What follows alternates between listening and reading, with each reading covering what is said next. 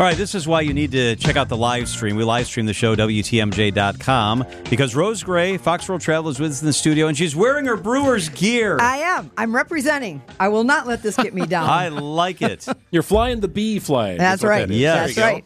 That's right. Hey, let's talk travel. I love this. I wanted to ask you, if people still want to go somewhere for the holidays, still want to get somewhere for Christmas, of course they can do it, but what would be on your list of things for people to check out? Well, so what I did is I have the wherewithal to look at a grid that shows all of the nonstop charters, if you will, that Apple Vacations, Apple Leisure Group, operated by FunJet and Apple, are operating out of both Milwaukee and Chicago. And surprisingly to me, there was space available to both Cancun/Riviera Maya, which is two destinations in one, essentially, and the Dominican Republic, anywhere between the 17th of December and the 31st of December. And there's actually a Black Friday sale going on right now. So some of the packages I was seeing had up to $300 off. So give us a ballpark. I don't mean to put you on the spot, but if you wanted to go, Michelle and I, to fly to Cancun Riviera and be there the week with Christmas in the middle, about what are we talking? I actually saw packages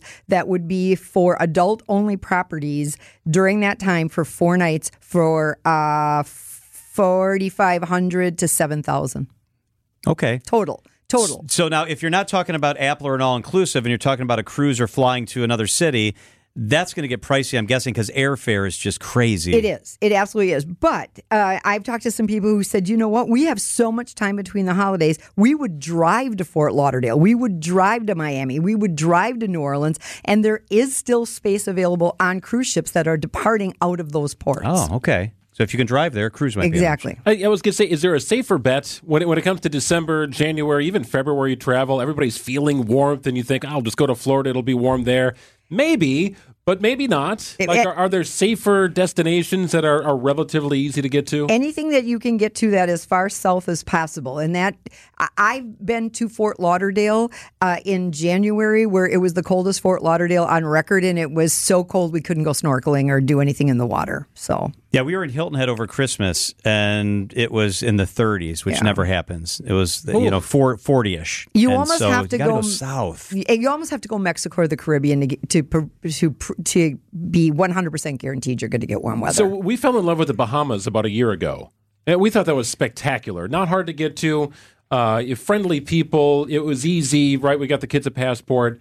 And we had that almost consistent 80-degree day every day we were there. And what month was that? That was in late February. Yep. So you're taking a risk for December and January, because think how close that is to Florida. So it's still not a guarantee. So what is guaranteed? Nothing. We learned that yesterday, didn't we? What if you wanted to drive and go to New Orleans, or you wanted to drive a place like that? What are hotels looking like now? Not so bad, actually. I've been doing some research trying to come up with something for a spring break drivable trip, because we waited too long, and I'm not finding anything that matches up with everybody's spring break. And we're looking at kind of crazy things like skiing. Skiing's an option. Or trying to get someplace like New Orleans on Amtrak. Oh, fun. Or I've never been to the Rock and Roll Hall of Fame. That's on my bucket list. So certainly, and then I looked at hotels, and they weren't horrible. All right, let's talk gift ideas. I love this discussion we have with you most years. If you're looking for a gift for the traveler in your life, what are a couple things that would be at the top of the list? So I love this thing by 12 South, which is called AirFly, because we all now have AirPods, and now you can't use them to watch the screen on your aircraft. And they've also got one that's a dual, so two people can be using it at the same time. And these are under $50. We just did a couple of in-person shows, both in Neenah and in Madison, Wisconsin. And these were some of the prizes we gave away, and they were the most coveted prizes. People were trying to trade them because they're such a valuable thing. So I don't have one. I'm asking for one of those from Santa. So my favorite travel accessory of all time is a packing cube.